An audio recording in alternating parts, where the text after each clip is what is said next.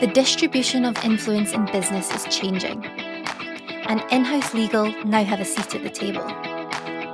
So it's time to take your legal function and career to the next level. Ready to get started? Let's show them that legal means business. The days of just being good, technically, with the so-called hard skills are no longer sufficient, in my opinion. But you also have to be a great leader.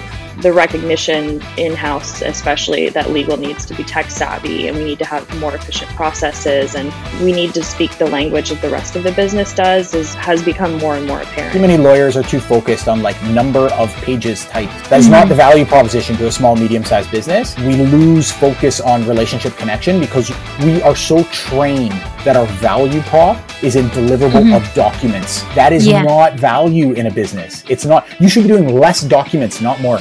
By tuning in every week to this podcast, you'll be joining an ambitious community, making waves in the world of in-house legal. To join us, hit subscribe if you're watching on YouTube, or drop us a follow if you're listening on a podcast platform.